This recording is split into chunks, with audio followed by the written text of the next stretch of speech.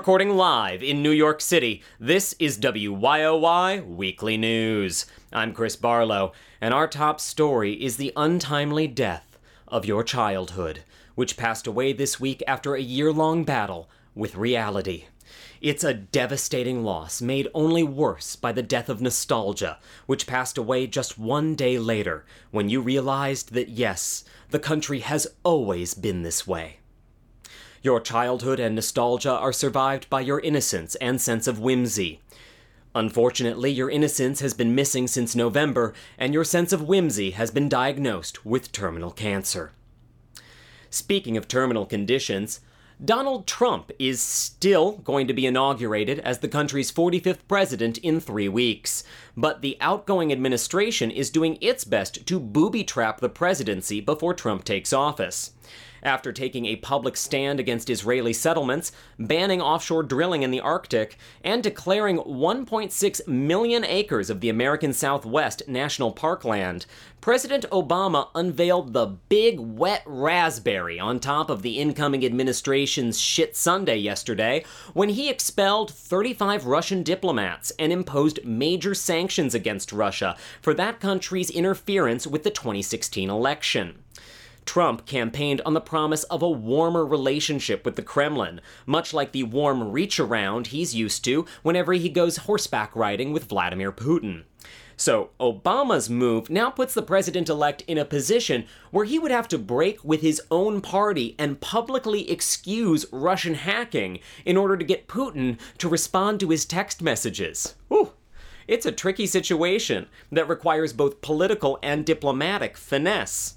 So naturally, Trump appeared with a bedazzled Don King and told the country, in essence, to get over it, because it's not like we're gonna have a functioning democracy that much longer anyway. But why paraphrase when we can hear it in the president-elect's own words? That's right, it's time, once again, for a dramatic reading of Donald Trump.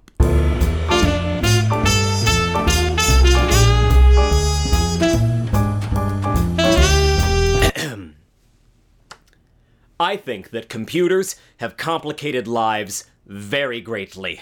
The whole age of computer has made it where nobody knows exactly what's going on.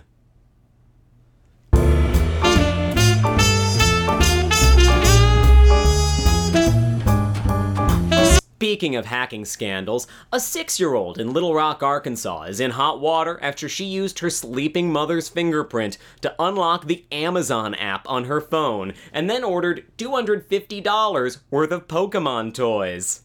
The girl's parents were reportedly able to return only 4 of the Pokemon, while the rest were sent to a local kill shelter. Closer to home, the 2nd Avenue subway is finally slated to open on New Year's Day, connecting the Upper East Side of Manhattan to Midtown via the Q train.